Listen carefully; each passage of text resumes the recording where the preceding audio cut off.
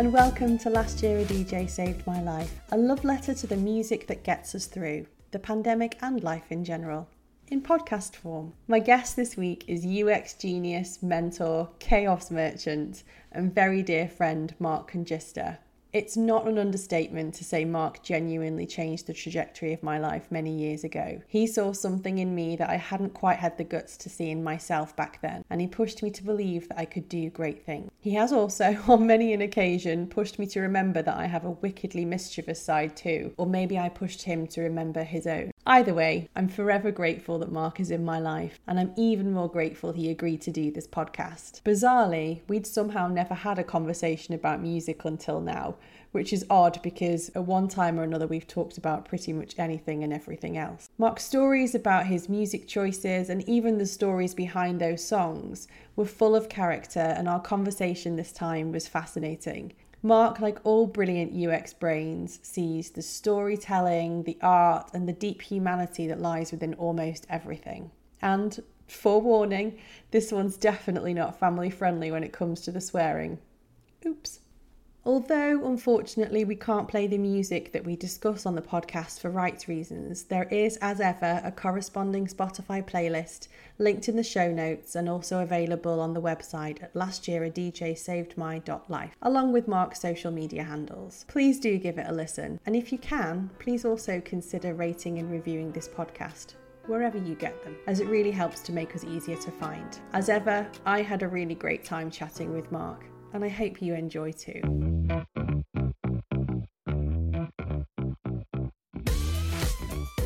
Well, welcome, Mark. So lovely to have you here. So lovely to have you here. Very excited. First and foremost, how are you? How are you doing? Yeah, fine. You know, it's world slowly returning back to normal, healing itself, and things are getting better every day. Yes. How's North Carolina these days? North Carolina, it never really got super bad down here. So, obviously they closed stuff down and all that stuff. But for the most part, it was livable. We muddled through okay. Nice. And how was your kind of music in the time of COVID? I should have called this podcast that, really. I like your title, but music in the time of COVID was, as we were kind of previously discussing, my life did not change all that much during COVID because I've been a remote worker for like the last 7 years. So I've been working out of my house for a long time. So when all this happened, it was like, I was the guy in the vault already, like in his in his bomb shelter when the bombs are dropping, and I'm safe. So it was not a big change for me, other than the fact that now everybody else in the world is doing the same thing. And all the stuff that I had learned over 7 years, I'm the expert. So I'm telling people how to like manage their setup. So it didn't impact me that much, other than the fact that even though I work from home, I would travel quite a bit for, which was the thing that probably was preserving the sanity in my marriage. And when that went away, my wife, who indeed, she's lovely, was a wonderful woman, very kind of missed that break from me. So we were 6 months into COVID, into lockdown, and we were watching a movie or something, and she just turns to me. She's like, "Mark, this isn't working. You're going to have to figure out a way to get away from me for a little bit. Otherwise, it's going to turn into like some Dateline show where the spouse kills the other spouse." And, it wasn't that bad, but getting on people's nerves. So long story short, I'm fine. Good. I was just thinking about who would be the hunted one on the Dateline show. I think Dorothy's going to be the one on the run, isn't she? Oh, no. And those shows are great because the spouse killed the other spouse, and they're like, what was it, the handyman? Was it the best friend? And you're like, no, it was the spouse. And then in the last minute, they're like, oh, it was the spouse, by the way. Yes. So like, if you ever hear that I like die some untimely death, just roll with it. Just be like, Dorothy killed Mark, and that's fine. If the cops come to you, he probably deserved it. Exactly. And I totally would. And I wouldn't even hold it against him. I wouldn't even blame her. My ghost would come back and say, I totally understand. That's fine. I'll leave you alone for the rest of your life. Fair enough. So when you were kind of like getting away from her for a couple of nights a week, just walking the dog endlessly. Pretty much, yeah. What role did music play for you through all this? Did your relationship with music change? So I changed in frequency, I guess, right? Like just because there's so much more free time, you have to fill it up with something. So music was one of the fillers in that free time. And a good filler. Like there's good things that come out of listening to music. It helps you to forget about the horrors around you sometimes, and Yeah. takes you to another place and transports you. And so in that sense, it was really valuable, much more so than it is, when the world is not terrible, because it allows you to take a step back and process information and insanity in a much more meaningful way. Yeah, it's funny because one of the reasons I started this podcast is because I felt exactly that. I felt like collectively, when I was talking to friends and family, the topic of music and the role of music came up quite a lot, and this notion of it sort of soothing or healing us in this moment. And obviously, very first podcast guest I have was Rowan. He goes, "Nah, I don't really believe that. I don't really find that that's true." What's your perspective on music being able to heal or get us through? Yeah, so Rowan's 100% wrong. And I love Rowan. I love Rowan. Rowan, how you doing? But I think the important thing about music is that it's so personal, right? Is like everybody has their own relationship to music and to art in general. But, we're talking about music, so, we'll stick to the topic. And I'm not really evangelical about my musical choices. Like, I don't know if you and I have ever had a conversation about music. I don't think we have before now, which is odd. And yet I still love you, right? You're still, like, I probably know everything else about you than what your favorite band is. Probably. But I know you have taste. But like, that to me is none of my business, right? Like, you like the music you like, I like the music like. Obviously, if you ask me the reason why I'm here today, I'll happily tell you what music I like. I love my kids, but they have terrible taste in music. The shit they listen to is just awful. But I don't hold that against them. It's part of their development as human beings to figure out what it is that attracts them and speaks to them. And I don't want to interfere with that. Right? Like, so with other people, like, more power to you, like what you like. I don't really care. So you think music's a really personal choice then? I do. Have you done any of the trying to educate the young ones to see the light and see some of the joy of the things that you love at all? Yes. Listen, I definitely share my preferences when requested. And, the Venn diagram of my musical choices and the rest of my family musical choices is a very slim overlap, but it exists. So like, it's like Queen, Stevie Wonder, Aretha Franklin, Van Morrison before he became a reactionary right-wing asshole. Yeah. There's things that we both like, and then we diverge, but we can come back together around the things that we both like. And you definitely there's definitely a genre or style of music running through your choices. Yes. How would you describe your musical personality? So first of all, I have no musical talent, right? So I'm the last person that should be talking about music because I'm just terrible at it. But like, my musical perspective was formulated in a 10-year span from the time I was 13 in like 1983 till I was 23 in 1993. I'm sure, as you can tell when you look at my playlist,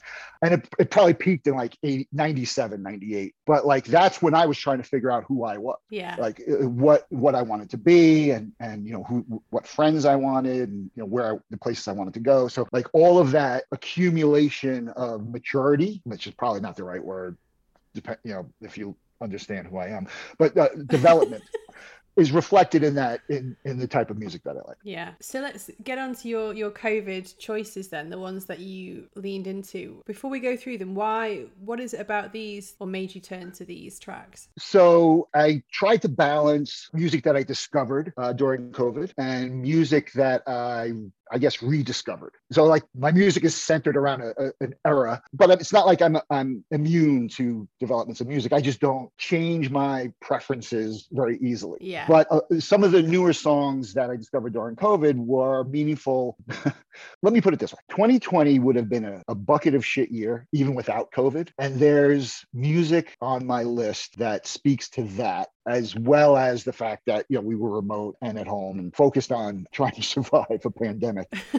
But, it didn't change the fact that I was open to new ideas. Yeah. So let's run through your 5 choices then. So you had Ooh La La by Run the Jewels, Bulls on Parade, Rage Against the Machine, It's a Raid, Ozzy Osbourne and Post Malone, YYZ, I suppose I should call it, Rush, and Eruption, Van Halen. Let's start with the first one, Ooh La La, Run the Jewels, a newer one. Yes. So released in 2020. And I like Run the Jewels a lot. Yes. They're very original. They're kind of uncategorizable. Like, they're rap, hip hop, but they're very experimental. And I don't like everything they do, but when they get something right, they really just get it fucking right. I mean, like, Ooh La La. Like, I remember I heard that. I actually think I found it. It was like a recommended video on YouTube. I was on YouTube one night, and I was like, oh, new Run the Jewels song. I'll check it out. And I think I listened to it like 20 times in a row. It was like just blew my mind. It was like, this is awesome, because Killer Mike and LP are the lyrics they write are just amazing. The way they arrange music, the engineering is just phenomenal. It just meant a lot to me. And in that video, Zach LaRocha, the lead singer for Rage Against the Machine, which is my second song, they're like two sides of, it's the A side and the B side of the hellscape that was 2020 with COVID removed, like, especially in the United States, where there was just this uprising of anger around the things that were happening in society with, the George Floyd murder. And, I think that protest music gives you a way of understanding these things. And Run the Jewels and Rage Against the Machine are as good of protest music as anything that existed in the 60s or before that. They speak to a level of discomfort with the power structures that exist in a very interesting way. Like Killer Mike, I don't know if you saw, it was a press conference in Atlanta with the mayor of Atlanta when the Black Lives Matter protests were going on.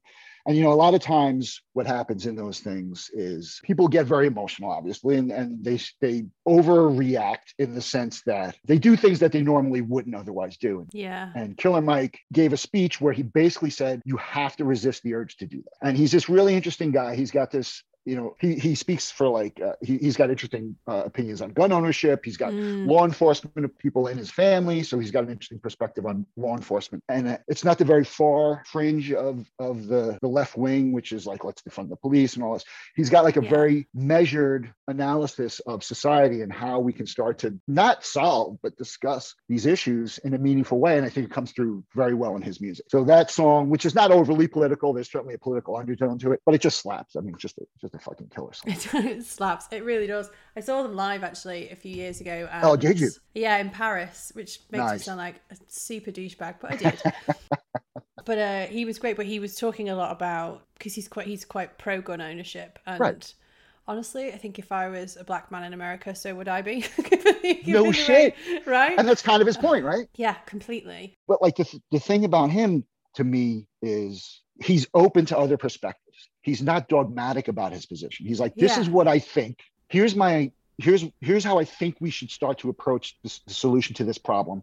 If you have a better one, let me know.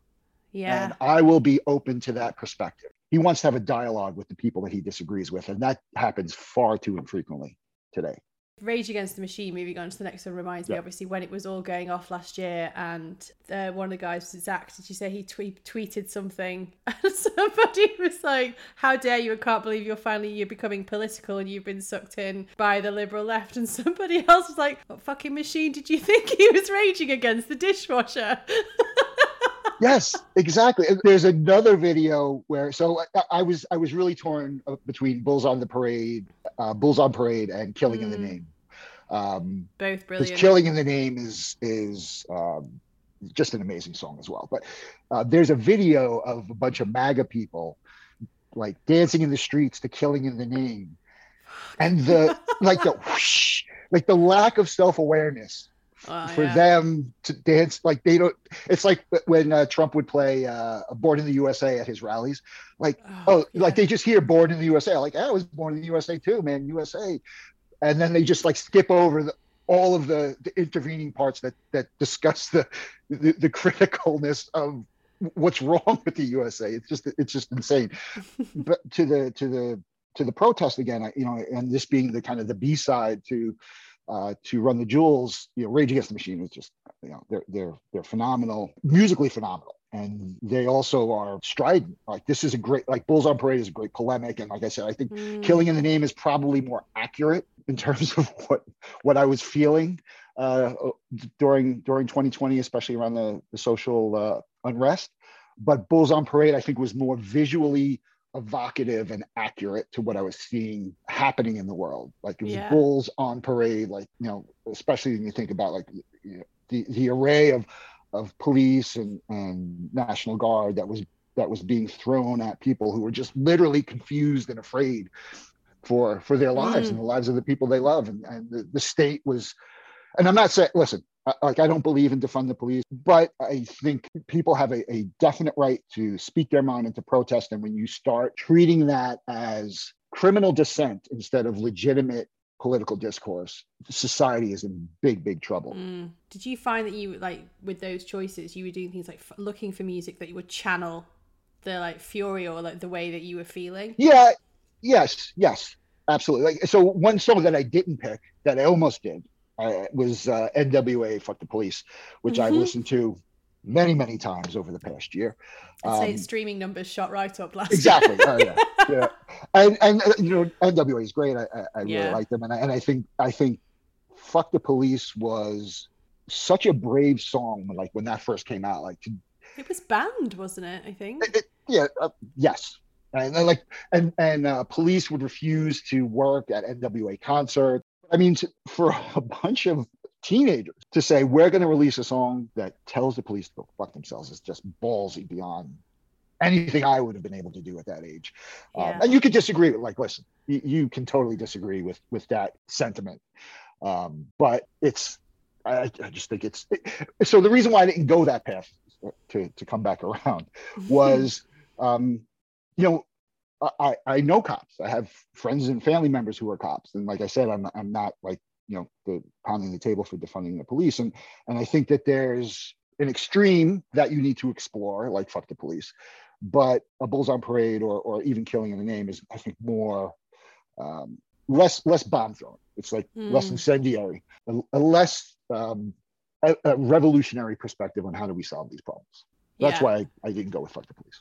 Yeah. Fair enough. So another new one, I think it must be, is "It's a Raid," which is Ozzy Osbourne and Post Malone. And again, you've got me to listen to Post Malone, I think, for the first time as well, because I'm 1,000 years old. Me too. And I'm of an age where people with face tattoos, usually I just dismiss them out of hand. And Post Malone has quite a few face tattoos. A couple. And he's popped up a couple of places recently. Like, I'm not a big Post Malone fan, but there was we were talking about Elvis a little while ago. There was an Elvis special on PBS over the summer, and he did a cover of an Elvis song, and the one he did escapes me, but he actually did an excellent job. So this song, "It's a Raid" by Ozzy Osbourne, millions of people dying from a global pandemic. Ozzy Osbourne continues to march on. A man who has defied death more times than anyone you can imagine. He just, COVID was like, I'm not even going to try and kill that guy because it's just not going to work. So he comes out with this new album, which is probably like his 50th album that he's released in his life. And it's not a great song, but I read an article on the backstory to the song online, and I listened to the song, and I was like, that's fucking Ozzy Osbourne. That's like sums him up in a 3-minute or 4-minute song. So the backstory is this. So years ago, Ozzy Osbourne is making an album in the United States, in LA. And they're renting a big mansion in Bel Air, somewhere in LA. So there's drugs there. Ozzy Osbourne's life. Mountains of them, no doubt, yeah. I believe the way he put it, there was tons of cocaine in the house.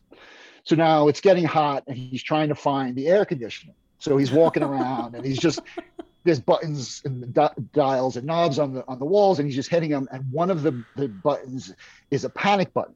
So like, if somebody's going to break into your house, you hit the panic button, it automatically summons the police. They come to the house. So he hits the panic button, doesn't know. So now there's a message that goes out to the police station. This house, somebody hit the panic button. So now like 20 cop cars go rushing to this house. So now Ozzy Osbourne is in the house with his friends and tons of cocaine. And they look out the window, and there's now 20 cop cars pulling up in front of the house.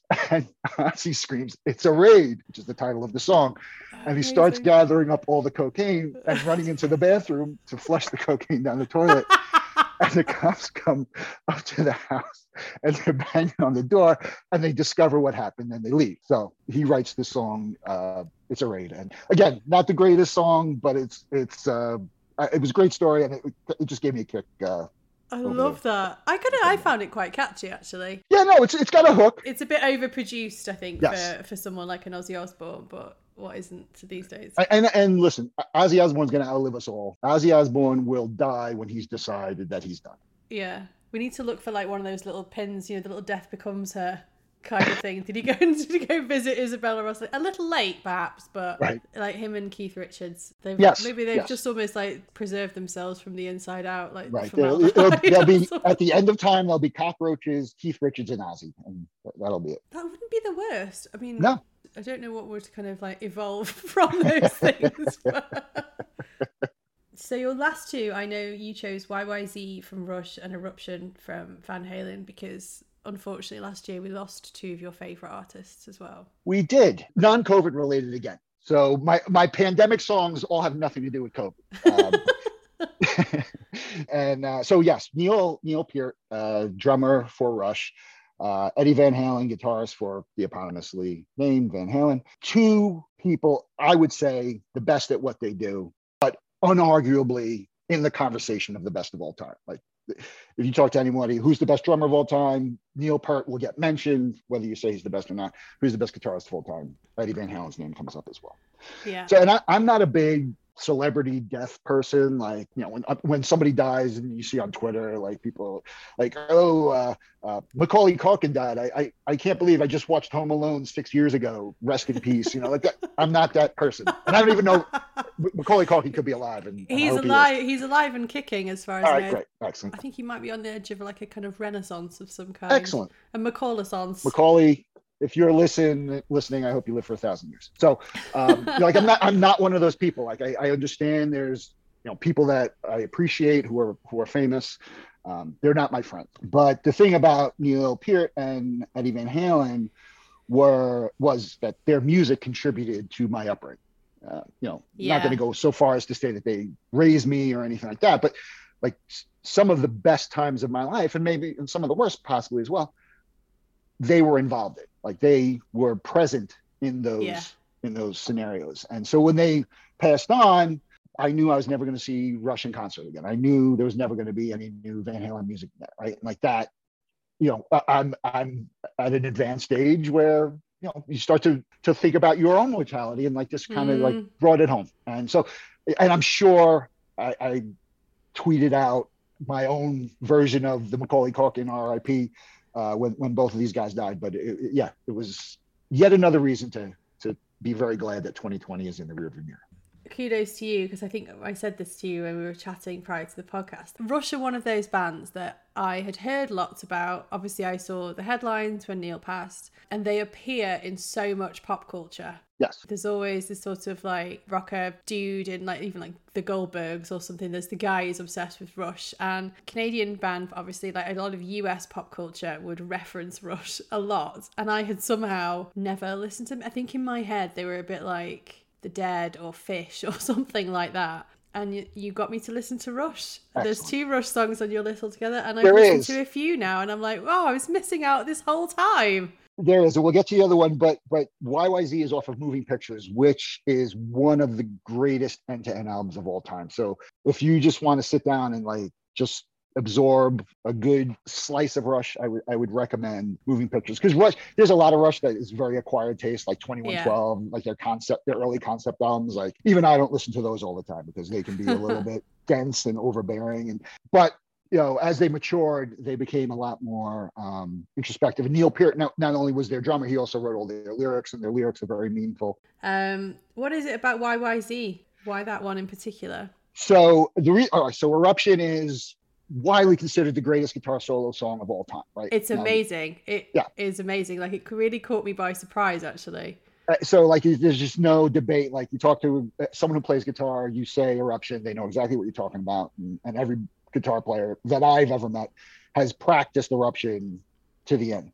Now, Neil Peart and drumming is much different. It's harder to, like, Neil Peart in concert would do like 20-minute drum solos. And he was renowned. He had this, like, he had a 360-degree drum set. So like, he would sit in his chair. Oh, I've seen that. And he would just like turn around for 20 minutes and just like play different sections of his drum set. It was just insane. So YYZ is actually not the greatest showcase for Neil Peart's talent, but it is a great instrumental. Mm-hmm. And I didn't want to like put one of those 15-minute songs on that list so that you would have to sit through it and go, oh, what the fuck's going on here? Because YYZ is actually relatively short, very catchy song. I really like it. So that's why I chose YYZ. I could have easily chose something else, but I was trying to be generous. Yes. Well, thank you for that. And also, I think probably because it was so catchy, I was like, Rush are great. I should definitely listen to more Rush. There you go. If that is the only thing that comes out of this this podcast, I'm very happy that I introduced Rush to a new person. Yeah, Eruption reminds me of being in high school when I had there was a boy I had a crush on.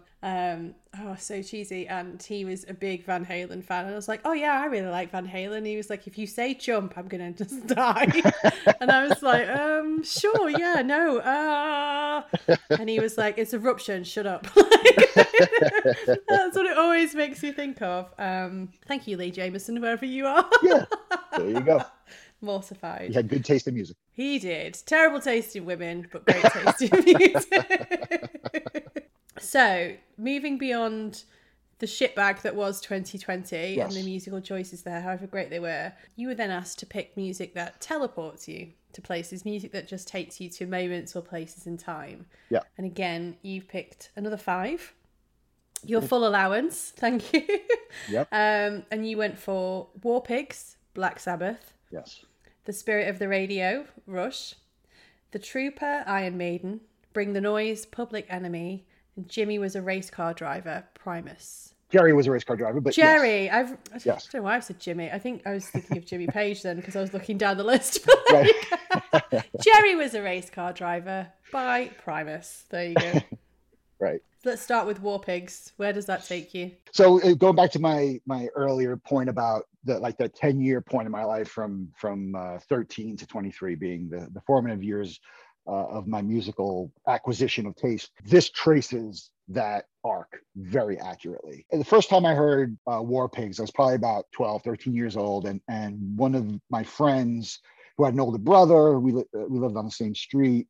We go into his basement, and his older brother had a bunch of records, and his brother had Paranoid, which is what War Pigs is off of, and Black Sabbath, the Black Sabbath album by Black Sabbath. So we listened to both of them, and it literally changed my life. Like that, like I am right now in that basement, like just Wow. hearing War Pigs for the first time. I was like, who the fuck thought to do this? This is just insane. How do you create something like this? And even today, like, gives me goosebumps, but it's like, it was so unique for the time. Like there was nothing else like, and again, Ozzy. It set my trajectory for the types of music I was going to like for the rest of my life. And was that it? You were just like, I need more of things like this. I'm going to hunt them down. And oh yeah, I was like, whatever these guys are doing is the type of stuff that I want to do. Because it's kind of so metal heavy, like they're quite intense. Would you describe yourself as an intense person? But certainly, as I age, I become less desirous of being intense. But when I was back then, like when I was a teenager and even my early 20s, like I wanted to be intense. That was my look that I was going for, was like intensity. Oh, really? Oh yeah. I loved it. Was there a fashion that went with it all and everything like that? Oh, I had the black leather jacket. I would go to concerts with spike bracelets and shit. I was a fucking Amazing. Cartoon character. Eyeliner? No, never makeup. And I never got pierced or anything. Like I went to my mother one time when I was about 14 years old. I said, Mom, I'm going to get my ear pierced. So she kind of chuckled and she goes, just tell your father before you do. So I said, okay, no problem. So I go to my father and I go, hey Dad, I'm going to get my ear pierced. And he goes, oh, okay, no problem. He goes, when you come back, just come and see me because I'm going to have a hole puncher and I'm just going to use it to punch the earring out of your ear. And, so it'll be fine. So I never got my ear pierced. But like, other than that, I was so I had very long hair. It was down to my butt. And like, that was, I was metal. I was 80s metal dude. Nice. 100%. Yeah. So the next one is your second Rush track, The Spirit of the Radio. Yeah. And I'm actually going to team up Spirit of Radio with The Trooper. Okay, the Iron Maiden track. Okay. Because those two bands were like my 4 years. Like I loved high school. Me too. Like I know it's like against type, right? Like no. But best 4 years of my life until I got married. In case they were listening. But high school was just amazing. And Rush and Iron Maiden were the soundtracks of my high school years, of my 4 years in high school. And if they ever make a movie about my life, it'll be terribly boring, but the party montage during high school is going to be Spirit of Radio. It is like, it was there every single party I was ever at, every single good time I ever had during that era was, Spirit of Radio was there. It's a great tune. And, it is. And I just love listening to it. And then on the other side, Iron Maiden. So I picked The Trooper, which is my favorite Iron Maiden song, but I love Iron Maiden for a number of reasons. Number one, again, back to that era of my life where I was the cartoonish metalhead, like Maiden was it. Like everybody just loved Maiden. And just it was a way to channel my teenage aggression. But the great thing about Maiden is that they're actually very literary. So The Trooper is based off of Tennyson's Charge of the Light Brigade, his poem about the Crimean War. Oh, wow. And they have a lot of, yes. And they have a lot of other songs, like they did a song about Coleridge's Rhyme of the Ancient Mariner, songs about, they reference Dune, like they actually are cerebral. So there's a lot of mindless metal, which I listen to as well. But Iron Maiden brings an interesting perspective to metal, and it's kind of the thinking person's metal, but still like sacrificing none of the headbanging awesomeness that 80s metal brings to the table. So The Trooper is just a great tune. How did your parents feel about, high school Mark listening to this kind of music then? If you had, you couldn't get pierced or anything like that? So, other than the threat to deform my ears with the piercing, my parents were actually very hands-off in terms of allowing me to explore the things that I liked. They were very supportive of my creativity. I've always liked art, and they always encouraged that, and allowed me to express myself. As I said, I have like really long hair. They never broke my balls about that. When I wanted to spend $100 on a leather jacket, which back then was like an insane amount of money, they allowed me to do that. And I think that's where I come about my perspective on music, about not being evangelical or judgmental about other people's taste in music, comes from that. And my parents and I share a lot of taste, commonalities in our musical taste. Like they're big Beatles fans. I like the Beatles, the Stones. There's a lot of their music that I enjoy as well. So yeah, they were actually didn't care. They would listen to it and they would go, "This is terrible," because it's not the type of music they would like. But they would then walk out of the room and let me continue on listening to it. Random question: who's the best Beatle? This is a hard question because I would say John, but John was an asshole. Yeah. I'm not a big Paul fan. Ringo is terribly overrated, so I may have to go with George. Yes, that is the right answer. I believe George is absolutely the best Beatle. And another band that didn't make it to my list that I bought their whole discography over the course of the pandemic, because I spent an insane amount of money on music for some reason, was the Traveling Wilburys, which George Harrison was a part of. Yes. One of the greatest all-star superstar bands of all time. And so George Harrison, Bob Dylan, Roy Orbison, Tom Waits. Not Waits. No, wait, Petty. Tom Petty. Yeah. And the guy from ELO, Jeff Lynne. Yes. Probably the greatest of them all is Roy Orbison. Like, I think the voice of Roy Orbison. It's beautiful, isn't it? Yeah, it comes from, I'm an atheist. Roy Orbison's voice comes from God. I'm totally convinced. But anyway, so like George being part of that, like that's, yes, you're right. I love bands like that though. I love bands where it's just some of the best musicians in the world just getting together and going like, what if we all had a band? Because just for the crack. It's like just a super music nerd hobby, but we all get to benefit from it. And yes. There's that is like the peak one of those. There've been a couple lately my COVID brain won't let me think of, but yeah, I just love the notion of people going like, I don't want to do it for that band because that's like my job, but what if we just did it for the shits and giggles of it all? Yeah. Roy Orbison, Roy Orbison's like a random inclusion in that group, but brilliant for it. So, and it's funny, like when they first came out, there was an interview. Basically everyone in the band other than Roy Orbison was like, they're like, oh, why did you do this? And their number one answer was, because I got a chance to sing with Roy Orbison. Like that was like, duh. What? Duh. Yeah. Like fucking Roy Orbison. You see the guy over there? The next one then, Bring the Noise, Public Enemy. Wicked. Love that song. Bring the Noise, Public Enemy. What a great fucking tune. Yeah. Great album. Yeah. Right. I probably could have picked a number of tunes off that album, but that Bring the Noise is a great song. So this is my college years, right? So I was kind of a snob about rap music. I was like, because I was I was into metal, right? I didn't have time for rap. But now I go to college and now I'm meeting all these different people. So one of the guys I meet on my floor, he's a DJ. So he introduced me to 90s rap music. Public Enemy, KRS-One, Eric B. and Rakim, EPMD, Kool Moe Dee, like fucking amazing music that I never would have heard in my life. And the first time I heard Public Enemy was another one of those Black Sabbath type moments, like really kind of like, I didn't know that shit was out there. Like I always thought it was like more like dance type of music, but like I was like, no. This is there's a relationship between the other stuff I've been listening to and this. Like there's a commonality in terms of questioning authority, and there's consistency with my worldview here. And Chuck D, number one, first of all, is, in my opinion, the greatest rapper of all time, but also one of the greatest lyricists in all of music. Total iconoclast. Public Enemy just does not give a fuck. So, Elvis. Okay. So from Public Enemy and Elvis, this is brilliant. Yes. So in 2013, Public Enemy is inducted into the Rock and Roll Hall of Fame alongside Rush. The two of them get inducted into the Rock and Roll Hall of Fame in 2013. So now I never watch award shows. I don't give a shit. None of it matters. So Rush and Public Enemy are getting inducted into the Rock and Roll Hall of Fame. I'm fucking watching this shit.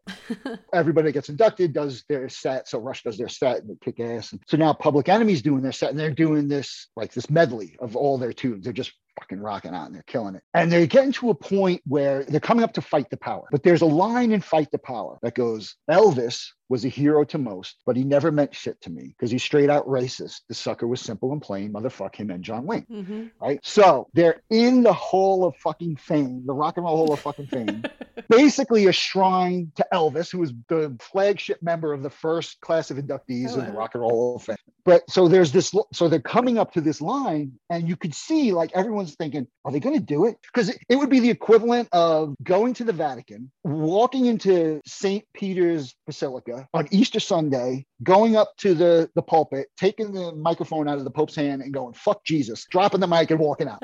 And they did it. And I was like, fuck yes. Like they do not give a fuck. Well, what a sellout if they hadn't done it. Are you like exactly like you can't be called Public Enemy and just be like, oh no, that's impolite, isn't it? And they just built up to it. Like that was the centerpiece of their set. Like so anyway, amazing. That was Bring the Noise. Yes. Excellent. And the last one was Jerry was a race car driver. Primus. Jerry was a race car driver. Primus. Great band. Very strange band. So this is my graduate school years. So I was doing a lot of drugs at the time, and I was in art school. So I was like just having part of the curriculum, surely. Oh yeah.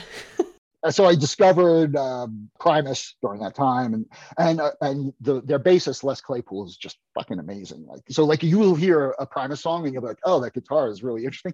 It's not the guitar, it's the bass. The guy basically plays lead bass. He's awesome. Good friends with Geddy Lee, bassist for Rush.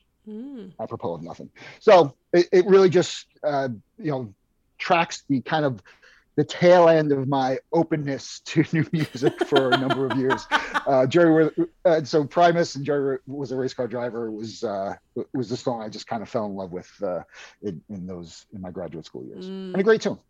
It's funny because Primus would be one of those bands. Like I was saying this to Lorna last week. I feel like I need to get you and Lorna in a room together as well to talk about music, because I think you'd have a lot in common based on her list and yours. She's a big kind of metalhead, but also so I feel like the two of you, and she's just awesome, as are you. Yeah, no, the show was great. I really enjoyed both of your shows. You're awesome. Oh yeah, thanks. Awesome. More of that. Anything you do, Dina. I will be a spectator to your ascent to greatness. Happily. Thanks. Yeah. Okay, I'm embarrassed now. Right. So Primus was one of those bands, as you said, they're a bit weird, that when I've sort of skirted around the edges of metal, and I think, so what year would... Sailing the Seas of Cheese, which is an awesome named album, came out in 1991. Yeah, about the time I was buying my own music for the first time and going into HMV and doing all of that. So they would be in the now playing bit and I'd just be like, oh, it's too weird, I can't do it. Yeah. So just sort of ran away from it all. But again, one of the things that's lovely about this, like with Rush, is I got to just, sit and listen to a song from a band that I never would have. And I wouldn't say you've converted me the way you did perhaps with Rush, but I did enjoy it. I definitely enjoyed it. And it's definitely fucking with my algorithm on Spotify anyway. Yeah. I think of all the bands on my list across all the categories, they are the most acquired taste, and probably have the highest percentage of songs that I don't like. But Jerry was a race car driver. Yeah, it was a great tune. Then we're going to go into your mood shifting songs. So the songs that you use when you want to just change your mood into something or out of something. And the first one, Lorna will be very pleased with the inclusion, is Whiplash from Metallica, which is brilliant. So Kill 'Em All, which is the album that Whiplash is off of, which is Metallica's debut album, is probably the greatest debut album of any band that I've ever heard. when I heard Kill 'Em All, so I'm now into metal at this time. This Kill 'Em All comes out in '83, so I'm 13. Nobody. It was like it was a repeat of my Black Sabbath experience a couple years earlier, and you just heard it, and you were like, these fucking guys are doing some really interesting shit. The speed that they played at, the aggression, it was very, very different. There are better songs on that album, but the thing I love about Whiplash is it doesn't overthink it. Like, it doesn't get in its own way. It's like, listen, we're gonna fucking blow your mind for 4 minutes with just speed metal, and you're gonna sit there and you're gonna fucking take it and you're gonna like it, and you do. So now when I was in '84, the year after this came out is when I go to high school. So I lived in Brooklyn and my high school was in Manhattan, so I had to take the train every day. So I had like 3-hour commute both ways, and I would just put my headphones, I had a Walkman, and I would listen to Kill 'Em All and particularly Whiplash on the train, and I was like, please someone try and mug me. Please try and mug me while I'm listening to Whiplash, because I will fucking kill you. You're just like a little like walking vessel of testosterone at that time, right? Exactly. You're just like, come on. and Metallica was like, I know you. So what are the moments when you choose to go for it now? Like, is it a gym moment, or you just want a bit of psyching up? No, when I'm working out, I listen to Metallica. They know how to control your adrenaline level better than any other band that I can think of. It's funny because, like, without even knowing a lot about Metallica, I always know that there's a lot of controversy, or as I've been told to say in America, controversy around them, because the talk of like them selling out and blah blah blah. Like, Lorna had a point of view on this last week, and I'd love your perspective, because she was like, some of their latest songs wouldn't be my favorite albums, but I believe it's really important for artists to get to just make music about where they are in that moment. What's your thought on it? So I agree with Lorna.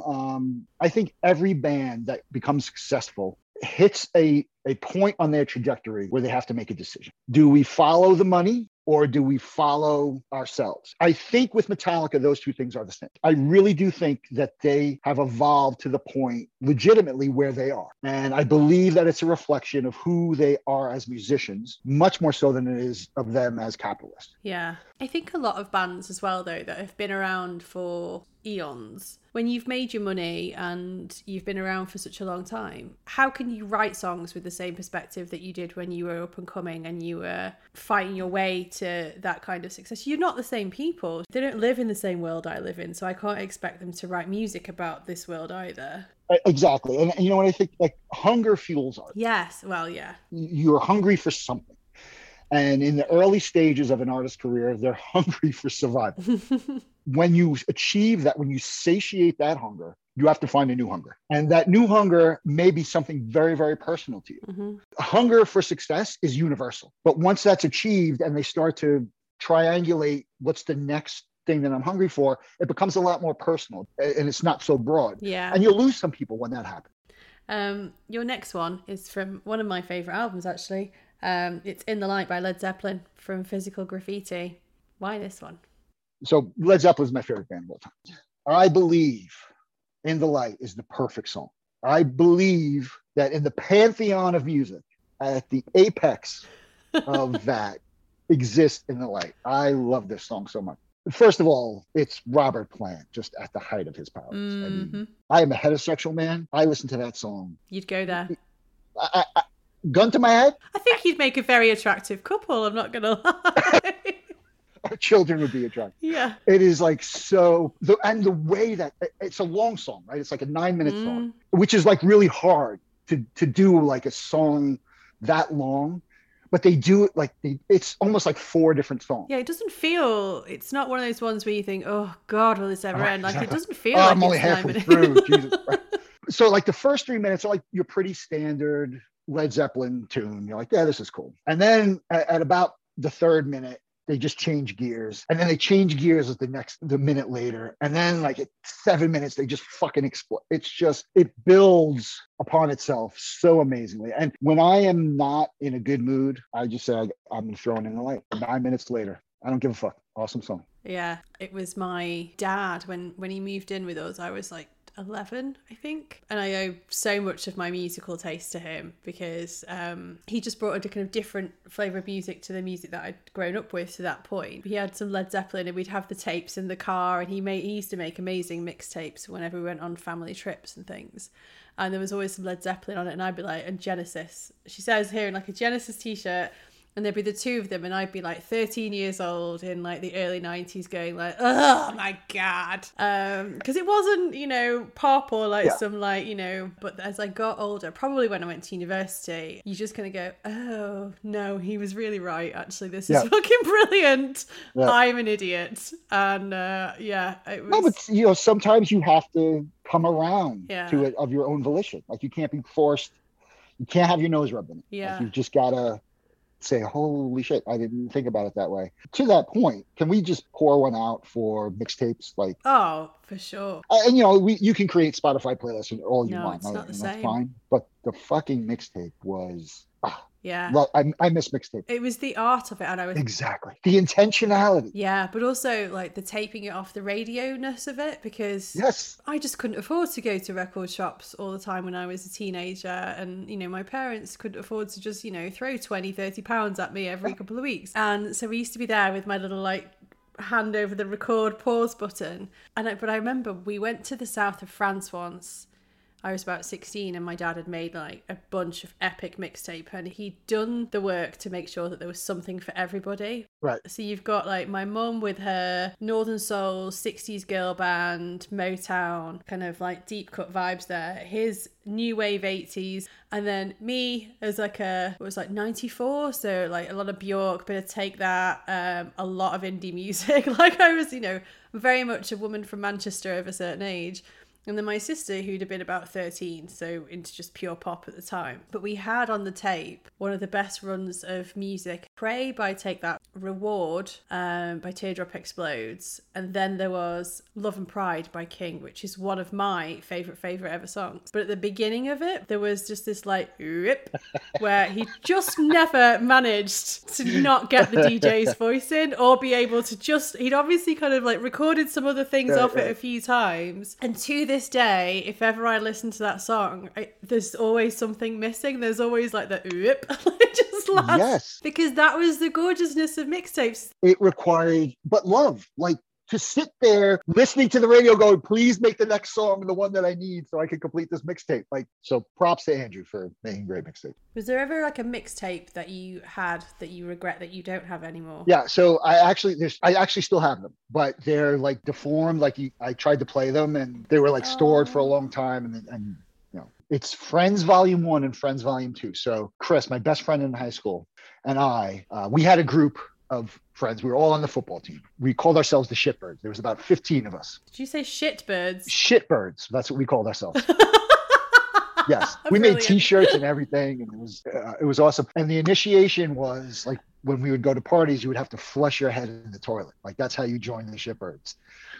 Yeah, it's fucking absurd, right? Like we would leave our houses on Friday morning to go to school, and like I would not be home until Sunday. We would just like roam New York City and just do like insane shit. So anyway, so we created these mixtapes, Friends Volume 1 and Friends Volume 2, and you know, distributed them, and you know, I drew the covers, the artwork, and this was before like I had access to color photocopying, so I actually drew like 15 versions of the cover of the Shitbird mascot, which was obviously a bird drinking beer. And so yeah, like those I have them, but they're in very bad repair, and some of the things on them were those radio things that I'll never be able to recapture. Yeah. So like I couldn't just go on Spotify or YouTube and get them. So that, you know, they will die, but I will not get rid of the tapes. Like I will own them for the rest of my days. Oh yeah. Okay, your next one then is The Clash, Train in Vain, Stand By Me. Criminally underappreciated in the United States. Criminally. Yeah. Like along with Paul Weller. Yes. Like you ask the average American about The Clash and they're going to say Rock the Casbah. And London Calling, gun to my head, Desert Island, one album, probably London Calling. Not the Led Zeppelin one. Because London Calling is end to end, wall to wall, phenomenal too. Yeah. London Calling, Hateful, Rudy Can't Fail, Guns of Brixton, Death or Glory. I mean, just song after song, you just listen. You're like, this is, how do you come up with like all of these songs at one time? And Train in Vain, it's another one of those songs you just put it on and you're automatically in a good mood. Love it. It's the boppiness of it, isn't it? I think it's like... Yeah, and then like, other bands that would have come out with a song like that, you'd be like, oh, you're selling out, you're trying to be poppy or whatever. But no, the Clash own that shit. They're like, yes, we're gonna fucking make you feel good right now. Your next one from the recently turned octogenarian Bob Dylan is Shelter from the Storm. Yeah, so this is a weird one, right? Because I don't like the original version of this song. The original version is very slow. It's kind of ponderous Dylan. Dylan can be up and down, another acquired taste. I saw Dylan live about 4 or 5 years ago, and he was fine. I mean, it would have been nice if they would have told us what language he was speaking before we went, so we could have brought an interpreter and understand what the fuck he was saying. He just becomes more of like a kind of weird old cat weasel as he gets older, doesn't he? He was just up there like, hey, and like, no, we don't know what you're saying, dude. I'm willing to say he is the 20th century poet laureate of America. Like, I think he captured so many important moods. He's very similar to Walt Whitman in my mind. The way that they interpret America, specifically, very specifically America, and how America is versus should be. And both of them very obviously love America, but they love America in a healthy way, like where they say, you're not right. Yes. This is what you need to do to get better. And I'm telling you this because I love you. But so he does this. This is a live version from 76. And this version has just it starts off with this like sloppy, funky guitar. And it's rollicking. It's like being on a runaway train. You may stay on the tracks, you may not. You're jumping chasms and it's just, it just keeps going. And his lyrics, I love Dylan's lyrics. I mean, he just writes such incredible words. Yeah. And then there's a line, in a little hilltop village, they gambled for my clothes. I bargained for salvation and she gave me a lethal dose. I'm like, who the fuck comes up with shit like that? Like, that's just crazy. This is another one of those songs where like I have it favorited on Spotify, I have it favorited on YouTube. So like I need a little pick me up. I throw on Shelter from the Storm, live version with My Hard Rain, and like feeling good after that. And which brings us to your last one, sadly, in a glorious tonal shift, which is Ode to Joy from Symphony Number 9.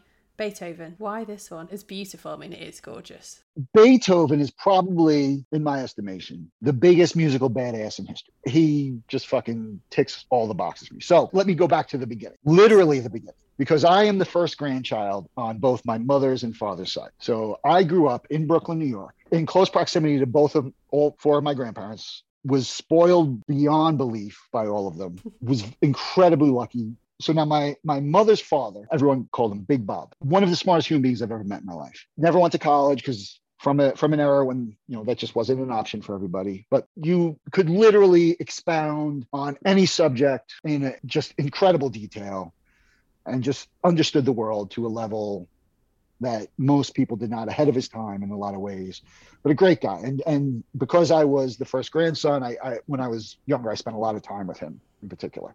And he loved classical music. So I grew up, sitting on his knee, literally listening to classical music. Beethoven in particular speaks to me. So Beethoven goes, I am going to write a song about joy. I'm going to write a song that embodies joy. And a normal person would go, that's fucking ridiculous. Like you can't explain joy. And he goes, watch me. And he writes the song Ode to Joy. And he fucking does it. Like, you listen to this song, and if you listen to the song, you do not feel utter joy, you're fucking dead inside, because this song is amazing. And not only that, Beethoven is just a complete badass, right? So everybody knows he lost his hearing later in life. And, that just made him love music more. So he cut the legs off his pianos and he put them on the floor, and he would put his ear that wasn't working to the floor and bang on the keys to hear the music and just absorb it through his skull. Like, that's how much he loved music. And oh, wow. Like, that passion comes through. And this particular song, I am convinced, like, if we woke up as a species tomorrow and with collective amnesia and no remembrance of any music that existed in the history of the world, and the only thing we were left was one copy of Ode to Joy, we would be able to reverse engineer all of the music that has happened since that song. It is just that powerful to me. Like, I hear it and it explains life. Yeah, it is pure joy when you put it on. Well, we've come to the end. So wait a second, we skipped over one song. You're a Mean One, Mr. Grinch. Oh yes, I forgot. And I'm so sorry. No, you can cut this out, but I have to talk. No, never. I have to talk to you about this song because this is very important. So, and the reason why was because this was like I cheated in the 5 song limit for the pandemic because I included YYZ and Eruption as one song because the 2 guys died. So my 5th song was You're a Mean One, Mr. Grinch by Small Town Titan. Christmas 2020, like everything else in 2020, was shit. It was suboptimal for sure. Suboptimal is a very charitable way of fucking putting it. Let me start off with why I particularly dislike Christmas of 2020. I grew up with ridiculously oversized live Christmas trees every year when I was a kid. My father would take me and my brother and my sister, and we would go to this lot in the middle of Brooklyn, in the middle of nowhere, like surrounded by burned out buildings, some guy selling Christmas trees. And my father would pick out the biggest one. No way it was going to fit in our living room. And he would buy it and he'd bring it home and he'd wind up chopping like 2.5 feet off the top. So we didn't have like a Christmas tree with like a pinnacle where it was like flat at the top. It was like a rhomboid. We had Christmas rhomboid. So like part of my joy of Christmas is a live Christmas tree. So this year with COVID, we go out to our usual spot in masks and everything, right? Armed with hand sanitizer, and the guy's not there. So we go to another lot. Nobody's there. We go to another lot. Nobody's there. So now we can't find a fucking tree. So now we keep going like every night. We're like driving further and further away from our house. We're on like next door, like texting people, like anybody know where there's a lot. Like there's a rumor that there's this church in, this town that has trees. And we drive there and there'd be no trees. So, finally we're getting down to like a week before Christmas and like, we got to get a fucking tree. We hear a rumor that there's this place, about an hour from our house. So we drive there it's like Sunday morning. It's like 8:00 in the morning on Sunday. We drive there. The place is closed. And it was obviously trees there because there's needles all over the place. There's one tree left and it's like 25 feet tall. It's like this huge, it's bigger than my house. I'd have to cut out holes in my ceiling and in my attic to fit it in. But the place is also closed. So even if we want this tree, we're not getting the fucking tree because it's closed. So my wife, Dorothy, who has never willingly broke a law in her life, looks at me and goes, "You want to steal the fucking tree?" Such a badass. So I said, listen, if it was a normal sized tree, I would say yes. And we just throw like $100 on the lot in the empty spot. Yeah. And just say, hey, we took your tree. But I was like, no, that's not going to work. So we go home. And so now we're looking online. It's like there's a tree farm in Tennessee, which is like 8 hours from our house. But if we leave at like 4 a.m, we can get there, cut the tree down and be back before midnight. So I'm like, finally, I'm like, you know what? Fuck it. We're going to Home Depot. We're going to buy a artificial tree, and that's just what we're going to do. So this was my first Christmas in my life, my 50th year on this earth, first time with an artificial tree. Christmas was very interesting. So back to You're a Mean One, Mr. Grinch, I had just joined Amazon at that point. I was literally in Amazon for less than a month. And I have this team that I've never met in person. And like, they don't know who the fuck I am. I don't know who the fuck they are. So of course we're going to do our Christmas party virtually online, which is sure to be a fun time for all. So I'm like, listen, I'm creating a playlist that's just going to blow people's fucking mind. And I know you have a great Christmas playlist on Spotify, so I mined that. I do, yeah. Love it. So I mined that, and I found a couple other ones. Now I'm hunting around for other tunes that I should include.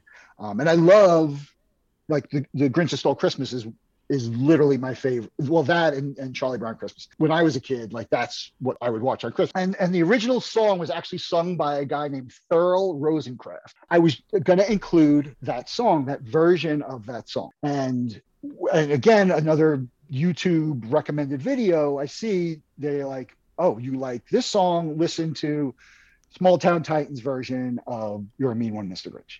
And it's fucking incredible. I didn't think it would be possible to improve on You're a Mean One, Mr. Grinch, but it's like a much darker version and a heavier version. And I heard it and I was like, this is Christmas 2020 in a fucking song. Give me more of this. So that is why I included Small Town Titans, You're a Mean One, Mr. Grinch on my list. Perfect. Can't believe I nearly missed that one off the list. But here's hoping Christmas 2021 is much better. Absolutely. And includes a real tree for you. It will. It definitely will. Yes. Let's not have this be a watershed moment where you don't have trees anymore. I will not give up on my desire to kill fauna for my... No. If you had to pick a song on your list that you would implore people to listen to, if they just had to listen to one of them, which would it be? Ode to Joy. Don't even gonna think about it. Ode to Joy. You got it. And you know why? Because a lot of people probably haven't, or have and haven't realized it. right? So intentionally listen to it, Yeah. like Headphones on, headphones block out on. the world. And there's some great versions of it online. Like you can go on YouTube and you'll probably get like 20 different versions of it, and like listen to the different versions, because like there'll be different interpretations of it. And there's some flash mob versions of it which are actually really cool. But yeah, that would be it. I would say Ode to Joy for sure. Nice. And then last but not least, is there anyone you would like to invite to participate in this in your world? So you've already said Edge is going to be on, so he was going to be one. My dad. Your dad. He is. And your mom. So like my thought was you do like either a 2-part episode, or you do your dad first, then your mom, and then them together. And I have a very specific reason for this. Sure.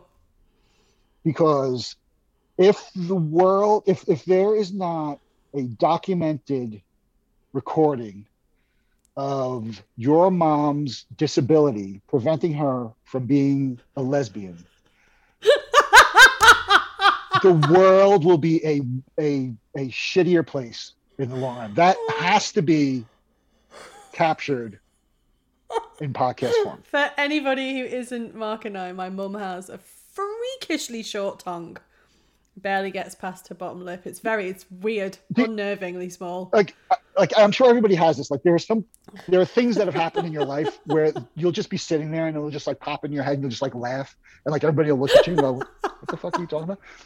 Literally on like a monthly basis, this happens to me. Like my wife will just be like, "What's so funny?" I'm like, and I begin to explain. I'm just remembering Venus' song. And we almost got kicked out of Eddie Rockets that night, which in and of itself is an accomplishment. With Brenda. We were there with Brenda, right? We were with lovely Brenda. She's going to do this as well. Oh, excellent. We used to like, when we have barbecues in the summer, we'd get like a bag of cherries and like a bowl of cherries, whatever, and we'd eat them for dessert.